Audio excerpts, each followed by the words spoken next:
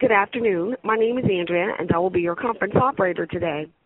At this time, I would like to welcome everyone to the Union of Concerned Scientists telephone press conference on the North Korean nuclear and missile threat. All lines have been placed on mute to prevent any background noise. After the speaker's remarks, there will be a question-and-answer session. If you would like to ask a question during this time, simply press star, then the number 1 on your telephone keypad. If you would like to withdraw your question, press the pound key.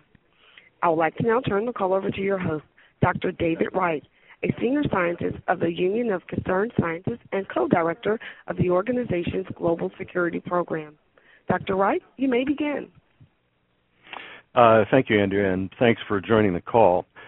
With me today are two people who are uniquely qualified to talk about the subject and probably need no introduction to this group.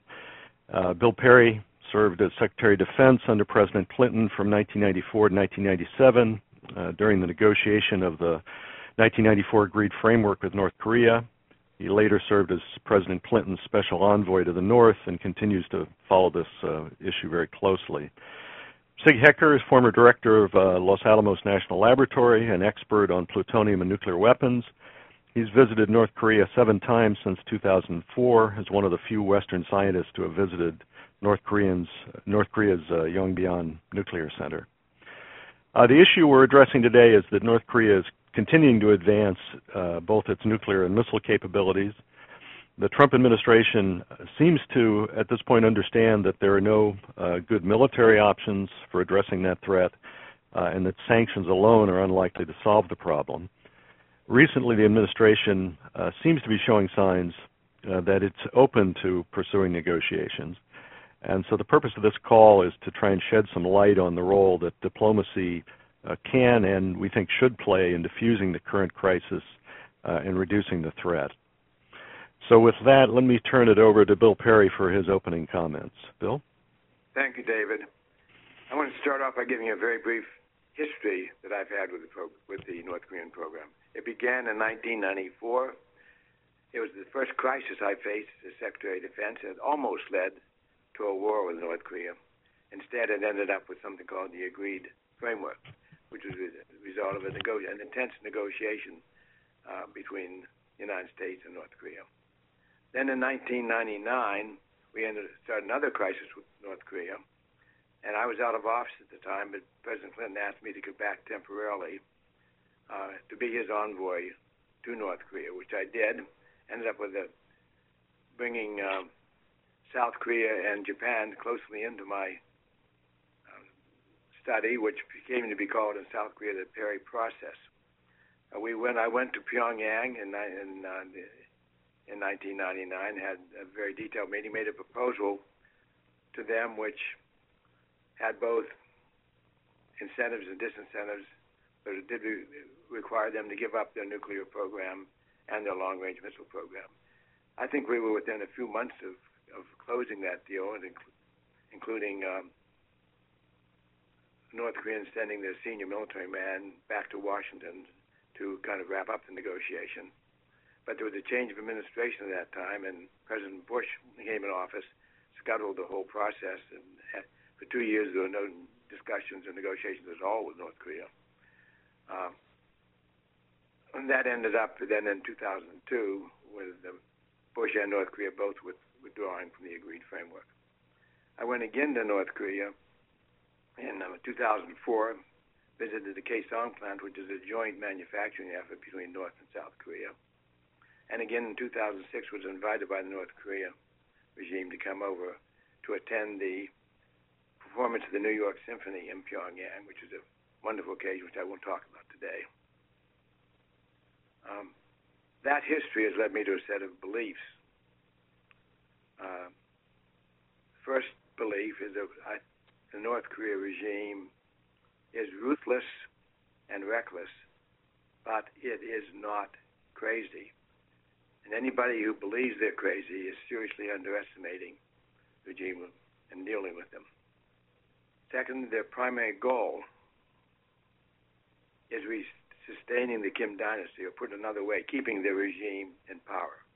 And they have subordinated all other goals, including economic goals, in order to achieve that goal. demonstration to me that they're not crazy is that from a very weak hand, which they've played very shrewdly for many decades, they have in fact kept that regime in power, while all of the other regimes originally supported by the Soviet Union were collapsing. The next belief is that they have a modest-sized nuclear arsenal, 10 to 20 nuclear weapons. Dr. Hecker may have more to say about that. And the purpose of that arsenal, in my belief, is to maintain the regime in power. In other words, deterrence.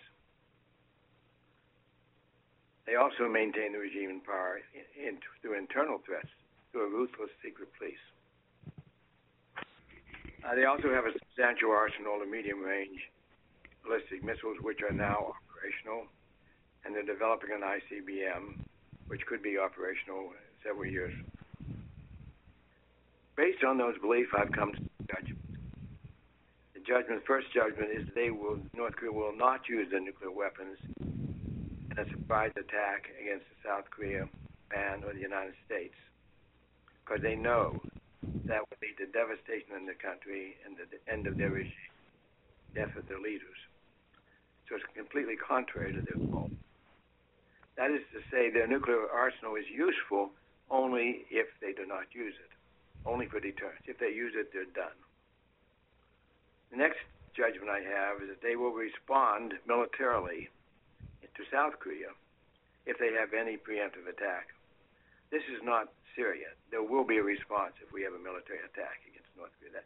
That's not to say we shouldn't consider a military attack, but as we consider, we should understand it's going to lead to a counterattack directed primarily at South Korea or perhaps our troops in South Korea as well.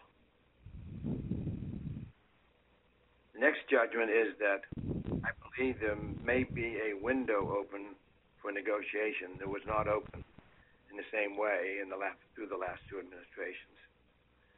The primary reason this window is now open, I believe, is because for a decade or two, China has been relatively unconcerned about the North Korean nuclear threat. Now they are beginning to take it much more seriously because they see it as being adverse to their core interest.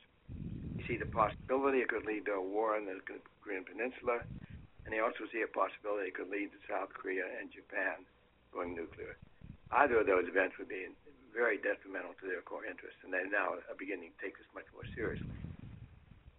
So I think because of China's interest, if we could find of any way of working together with China, we could put together a negotiating package which had both carrots and sticks. We have the carrots we can offer, we in South Korea and Japan, and China has the sticks. We have no other sticks really other than military action, which we're trying to avoid. My final judgment is that any negotiation to be successful would have to be regarded in two phases. The first phase of which is focused on reducing the nuclear dangers. Many things we can do there, like getting them to stop testing the nukes, stop testing the long-range missiles, better control over the exports. And the second phase then could be focused over a longer term on the reduction of the nuclear arsenal, eventually leading to a nuclear-free peninsula. Those are my opening comments. Okay, thank you. Let me turn it over to Sig Hecker. Thank you very much, David. Dr. Perry has given you a very nice and comprehensive view of the situation since 1994. Let me try to sort of fill in some additional information based mostly on my own experience and my visits to North Korea, and particularly to try to fill in, let me say, in terms of what does North Korea have, how did they get it, when did they get it, and why did they get it? And I happen to think that's actually very important, and it's covered rather little in the news media today. So let me back up and start with what do they have. The most important aspect that we track is whether they can make the bomb fuel, and that's either plutonium or highly enriched uranium. It turns out we have a very good handle on the plutonium because a number of people have actually been in to see the reactor. We know everything about that reactor, and from overhead imagery, from satellite imagery, you actually know when it's operating. And so I believe North Korea has somewhere between 20 and 40 kilograms of plutonium today in the neighborhood of 4 to 8 bombs worth. A highly enriched uranium, most important aspect of that is to understand how uncertain our estimates are of highly enriched uranium. It turns out the only view that any outsiders have ever had of the centrifuge facility is when my Stanford colleagues and I were invited to see the new centrifuge facility in November of 2010. And that visit was incredibly hurtful. But based on that visit, and then also on a lot of other sort of circumstantial evidence, including overhead imagery, but the problem is you can't see inside the building. Centrifuge facilities are very easily hidden. And so for the most part, we have to do the best we can to estimate, and that is just not very good today. So my current estimates is they have somewhere between 200 and perhaps 450 kilograms of highly enriched uranium. You put that together with plutonium, and that would mean they may have enough of the bomb fuel, the fissile materials, for perhaps 20 to 25 nuclear weapons today.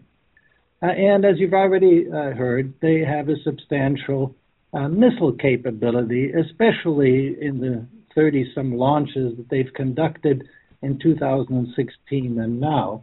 Although a major fraction of those have actually failed, but nevertheless, they most likely have the ability to reach all of South Korea and Japan.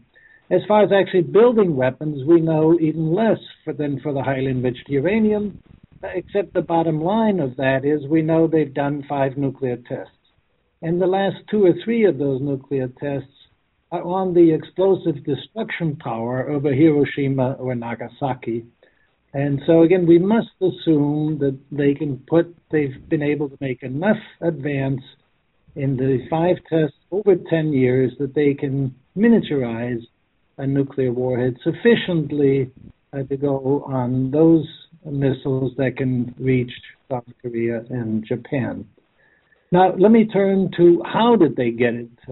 And for the most part, even though initially they got some help from the Soviets in terms of the Soviet Atoms for Peace, and then they used sort of a leaky international export control system to acquire some of the key materials, especially for centrifuges.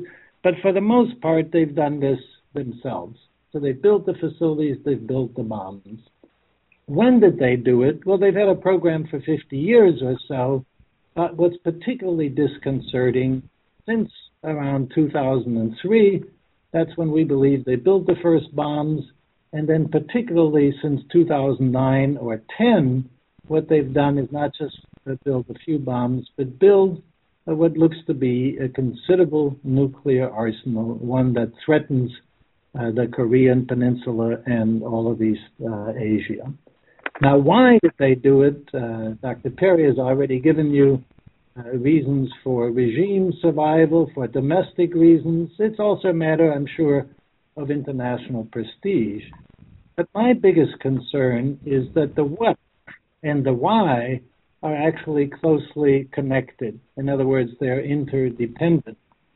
And so my principal concern, and I'm going to address that in the remaining few minutes, is that because they've been able to make great advance in their nuclear capabilities, that perhaps today they're actually thinking beyond just deterrence. And that is particularly, they may be thinking in terms of looking at both military and diplomatic coercion. They may view those nuclear weapons for being able to terminate the conventional conflict advantage. And then I'm particularly concerned about what happens to the security and safety of those nuclear weapons in case you have turmoil inside of North Korea. So I view the current North Korean situation as being a crisis now. And so my main recommendation to the Trump administration is, of course, it's important to have negotiations, but right now the most important element is actually send a presidential envoy, talk to them to reduce the tensions, and to make certain that we do everything we can to avoid a nuclear use on the Korean Peninsula. So whereas previous presidents faced, how do we avoid them getting a nuclear weapon, what President Trump faces, how do we avoid having them use a nuclear weapon? Having those sort of discussions then may actually lay the groundwork for the type of negotiation that Dr. Perry discussed. Let me leave it here, and of course I'll be happy to follow up on any of those aspects. Okay, thank you. Before we move on to questions, I wanted to make a few additional comments about North Korea's missile program.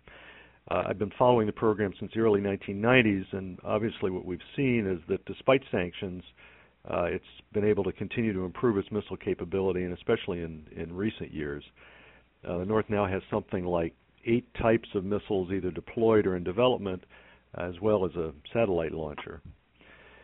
Fortunately, it does not yet have a long-range missile that can carry a nuclear warhead, but we're seeing it working on pieces that could be useful for developing a long-range missile. And if that development continues, I think there's little doubt that it will eventually produce such a missile.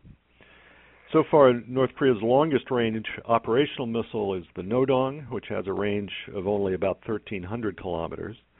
It's working on the Musadon, which uses more advanced technology than its older Scud-based missiles, but it's been having technical problems with only 1 successful flight test out of about 8 so far. So that program has not been going well. And what that means is that there's a window for trying to stop further progress on its missile program. And I think the U.S. really needs to try and take advantage of that window now and capture this situation. And in particular, North Korea won't be able to develop new missiles without flight testing. So that negotiations that were accompanied by a freeze on flight testing would block its path to these longer-range missiles. And the good thing is that a freeze would be completely verifiable by U.S. early warning satellites. Now, obviously, nobody knows whether North Korea would agree to a freeze, but I don't see how else to stop its progress under business as usual. This window won't last forever, and so my feeling is that the United States should really be trying to figure out how to get a freeze in place, if it's possible, and especially to see whether it's possible to enlist China to help that happen. So at this point, let's open up for questions. Andrea, do you want to remind people how to get a queue in to ask a question? Yes, sir. Ladies and gentlemen, if you would like to ask a question, please press star, then the number 1 on your telephone keypad. We'll pause for just a moment to compile the Q&A roster. And your first question comes from the line of David Sanger with New York Times. Thanks very much to both of you for doing this. A slight difference that I heard, I thought, between what your assessment, Bill, and Zig on yours. Bill, you said you thought this was only for deterrent possibilities, and Zig, you said it had been a deterrent, but they may actually be considering the use of the arsenal now for either coercive diplomacy or coercive military steps. That's a little bit different, and I realize it goes to regime intent, but I wonder if the two of you can just play that out. And then just on the technical issue that is out there, Zig, is it your judgment, I think it is from what you said, that the weapons that can now the missiles that can now reach South Korea and Japan, do we believe that they have shrunk the warheads enough, as U.S. intelligence seems to suggest, so that the missiles that could reach Japan and South Korea could be nuclear armed? And what does that tell you about the ICBM shrinkage as well? Perhaps let me take the technical question first, and then I'll turn it over to Perry. As I indicated, we know even less about warhead development than we know Iranian But as you also know, the North Koreans have actually shown what was called a disco ball by some of a warhead that appears to be about 60 centimeters. The message, I think, there was one that, look, we have one small enough. I believe that with those 5 tests over a span of 10 years, we simply have to assume that they can put one on a Nodong, or certainly on a Scud. So yes, I think the disco ball was for real then. It was not just a mock-up. Well, first of all, was at best a mock-up. I still have some serious questions about some of the specific features on that particular ball. It's a very strange thing for any country to provide that sort of detail. So, no, I'm not absolutely sure that it's more, that it is even a real mock-up. But nevertheless, the message was we have one small enough. And I think we simply have to assume that is true. So I do believe they have that capability. For an ICBM, you have the additional problems, of course, significantly smaller yet, lighter yet, and then it has the additional difficulties of having to withstand the sort of stresses, the temperatures, of a re-entry for a long-range missile. That just simply takes more work. I do not see how they could have gotten to an ICBM-compatible warhead today without more both nuclear testing and missile testing. Bill, let me answer the other part of your question, and Dick may want to comment on this as well. My point was I do not believe they're planning a surprise attack, an attack without provocation. But I believe it's still very dangerous. They can use these and will use these, I believe, in a coercive role. There's been certainly no shortage of threats and bluster about their intent to use them. I think that is bluster, but nevertheless, that becomes a part of a coercive role. But most importantly, I think there's a danger that they will overplay their hand, their bluster hand, and they may actually blunder into some kind of a war. So I do think it's a dangerous situation. I do not think they're planning a surprise attack. They are certainly doing a lot of bluster and a lot of threats, and they might misplay that hand and blunder into a war. So let me just add my 2 cents worth on that. So that's exactly my sense. They're not going to actually be planning to go ahead and attack, but backing into it is what's my concern. But I'd just like to add this other concern. Having had a lot to do with nuclear weapons in my past life, I'm concerned about the safety of those nuclear weapons. And the closer they get them to being ready and be used, the less safe they are. And they may have done a few tests to be able to miniaturize, but have they done enough tests and focused on the safety? And even a nuclear weapon blowing up in North Korea is a bad situation for the entire world. And then if you just go beyond that and you say, well, suppose there is regime change within North Korea, by whatever mechanism, who gets to keep the weapons? What about the security and safety of those weapons? So that's what makes me sufficiently concerned to say there has to be a discussion now, and that discussion is let's make sure a nuclear weapon doesn't blow up.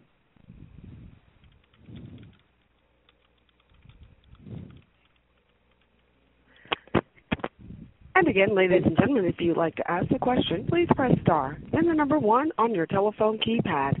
Your next question comes from the line of Elizabeth Shem with UPI. Hi, my name's Elizabeth. I'm with United Press International. Thank you for taking the time out to speak to us. I had a question for Mr. Hecker regarding his statement about the timeline of North Korea's nuclear weapons program. You said the North Korea's program entered a definite new phase in 2003 with its first bombs, and then by 2010 had built a considerable nuclear arsenal.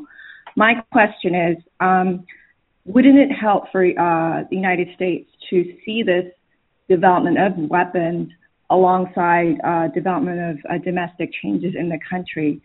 So what I'm asking is, the weapons and the development of weapons has come about at a time of incredible changes in North Korea domestically. There are hundreds of marketplaces now, and the regime is becoming the target of domestic skepticism.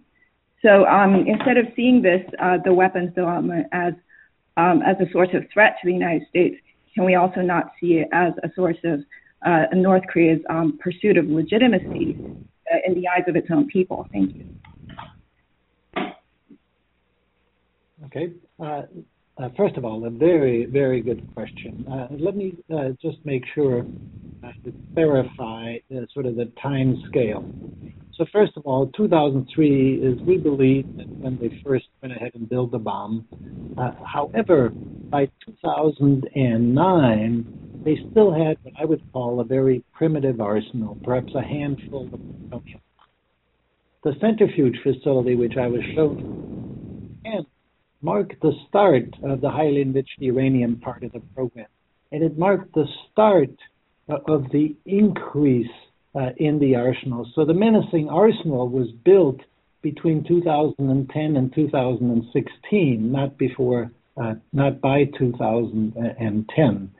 In terms of linking it to the domestic issues, what is very interesting, my own view is the following: that 2003 to 2008, there still seemed to be quite a bit of interest, and certainly based on my visits, I visited there every year between 2004 and 2010, there seemed to be an interest, still a serious interest in dialogue.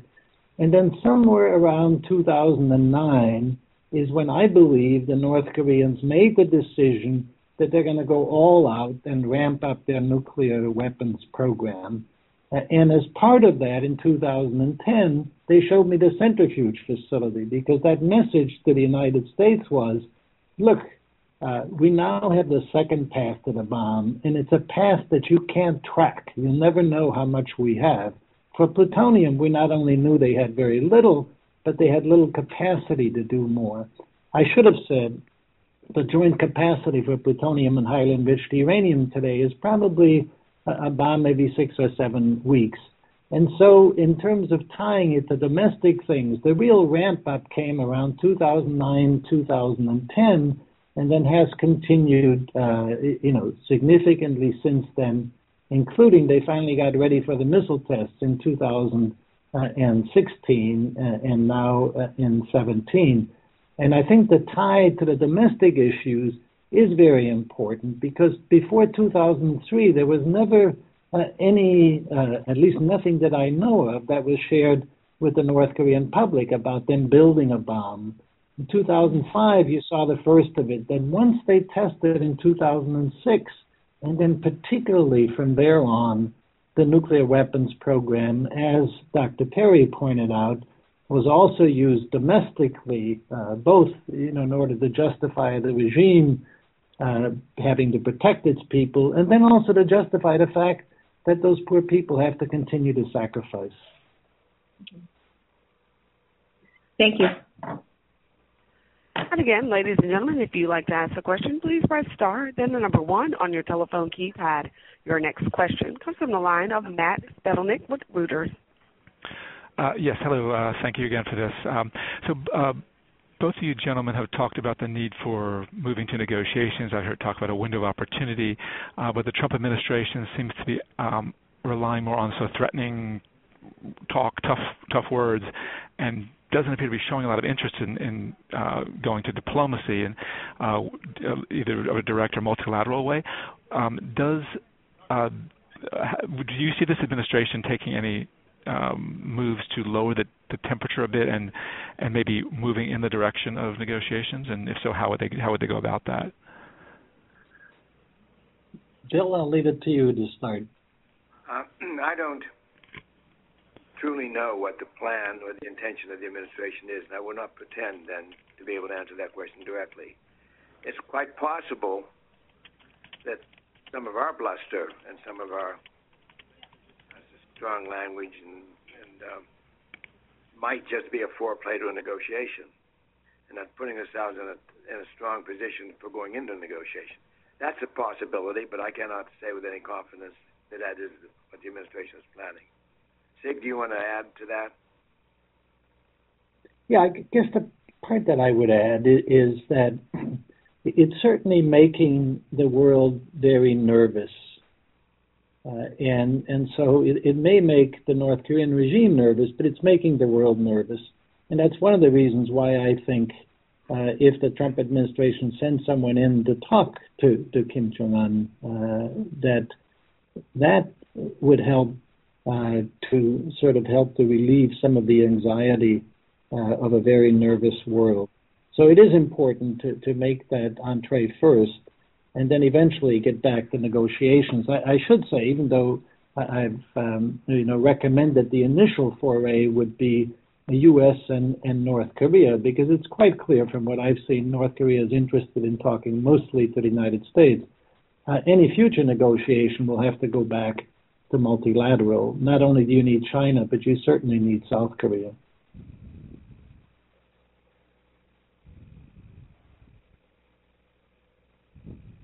I'll leave it there.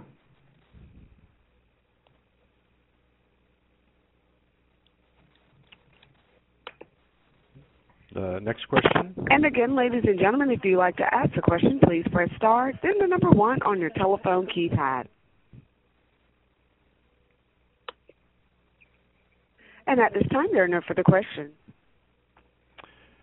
So I have a question that came in from Radio Free Europe, asking about the reports that Russia had blocked UN condemnation of North Korea's missile test last weekend, and asking if you had any insight into that, either one of you.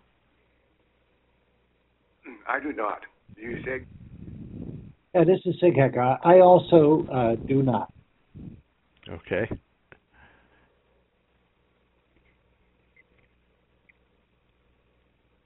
David, do you have any insight on that yourself? No, I don't know anything about the back discussion on that. In fact, I had not heard this before I saw this question. Right, so I'm afraid we can't answer that one. So do we have anyone else in the queue? And again, if you'd like to ask a question, please press star, then the number 1 on your telephone keypad.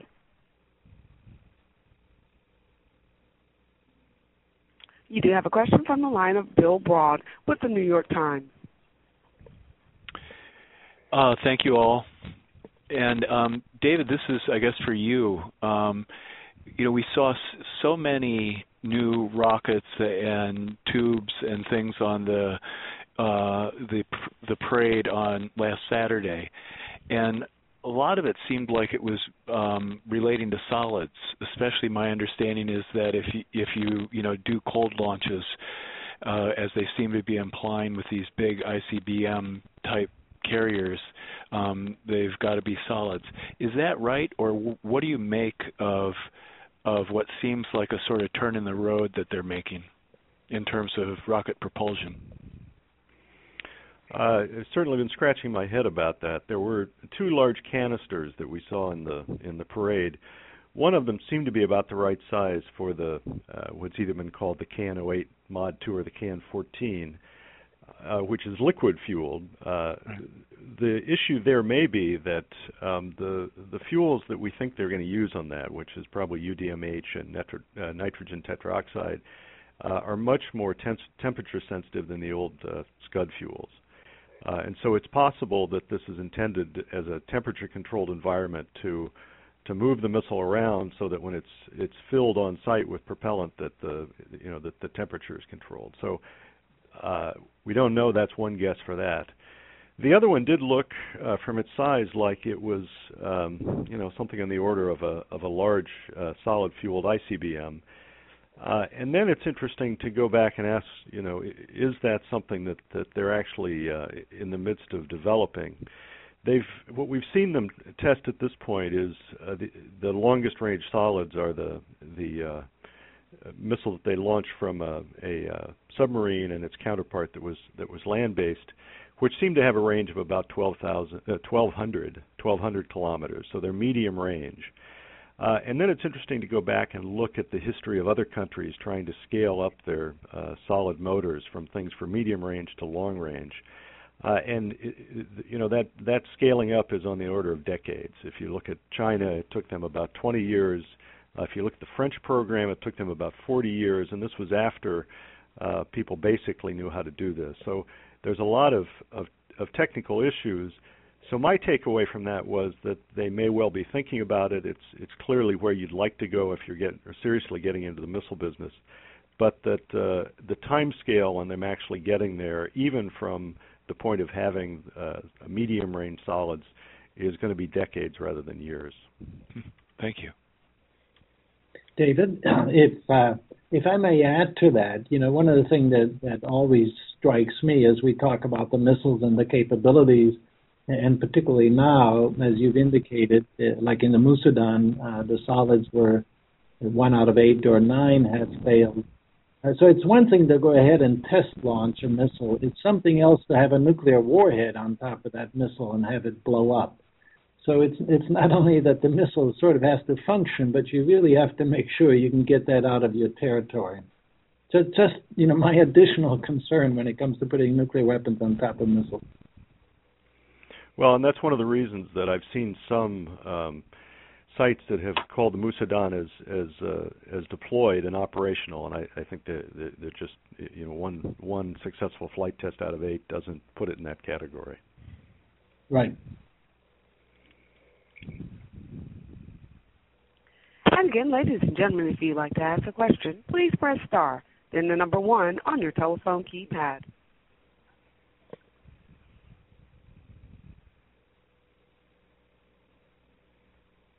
Again, that's star, then the number 1 on your telephone keypad if you wish to ask a question.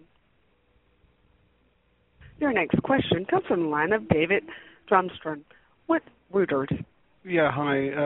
Thanks again to all of you for this. I just wanted to ask David, that your last point there, were you saying that you still think that the North Koreans are decades away from having an operational ICBM? No, let me clarify that. I think they're decades away from having an operational solid-fueled ICBM. If you ask the question of, the other route that they're going at this point appears to be trying to have a transportable liquid-fueled missile, and that's basically this KN-08, KN-14. That looks to me something that, again, depending... To make that work, they really need to switch over to something beyond Scud technology and fuels, and that's what we're seeing them work on in the Musadan. There seem to be technical problems with that.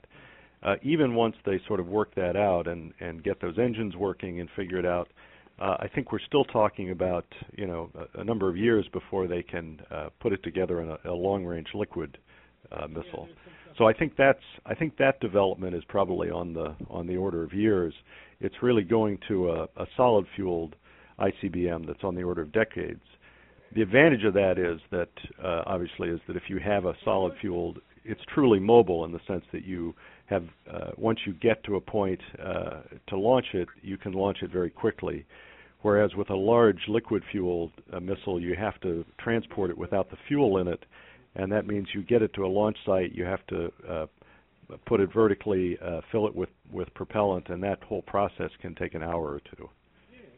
Thank you. On that point about the liquid fuel, you say years, but can you be a bit more specific in terms of the numbers? I mean, is it possible within this administration, it would be pure guesswork. I mean, for one thing, it's been a little surprising to me that they've had such trouble getting the Musadan to work. And I know there's that may be technical issues with the Musadan itself. Bill Broad and David Sanger have written about this possibility that it may be due to hacking of some of the control systems of it. We don't know what the problem with that is, but until they get this shorter range missile to work with this new technology, it's really difficult to sort of look ahead and say, how long would it take them to scale it up? We have seen a ground test of a somewhat larger engine using these new propellants that seem to have been successful, but all we have is a picture from the North Koreans that show a plume coming out of the back of it, and we don't really know enough about it to even sort of have a reasonable timeline going forward. Thank you. Yeah, exactly. Or even just use it as background for.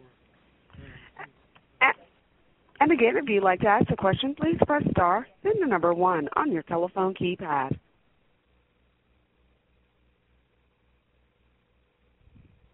That's star, then the number 1 if you wish to ask a question.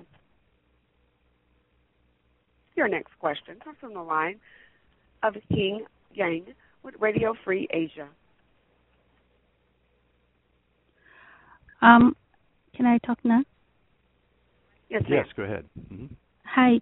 I have read that North Korea might be using ICBM as a way to negotiate rather than giving up nuclear weapons program entirely. It is using it as a leverage so that it can give up ICBM but still keep other medium or short-range missiles. So what do you think about that report from the experts? That's missile-related, yeah, but I'll let the people know about the negotiations talk about that.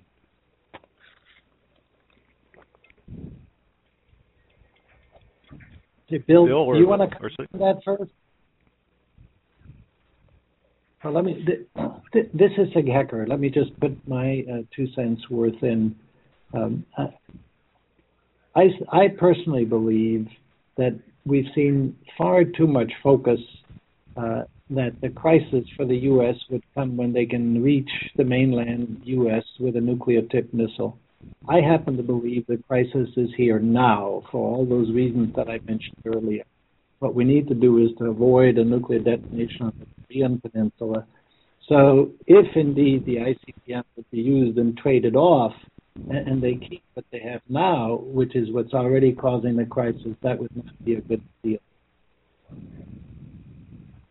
Thank you. Thank you. I would just add to that I think that in the future of the negotiations, obviously the interests of South Korea and Japan are going to have to be taken into account very seriously, and North Korea has short-range missiles that can reach both of those countries, and so I think that the kind of trade-off you're talking about would probably be a non-starter. Thank you. And again, if you'd like to ask a question, please press star, then the number 1 on your telephone keypad.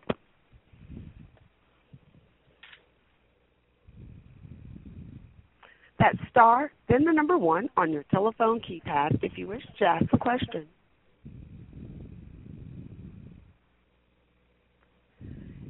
And at this time, there are no further questions, sir. Would you like to have closing remarks at this time?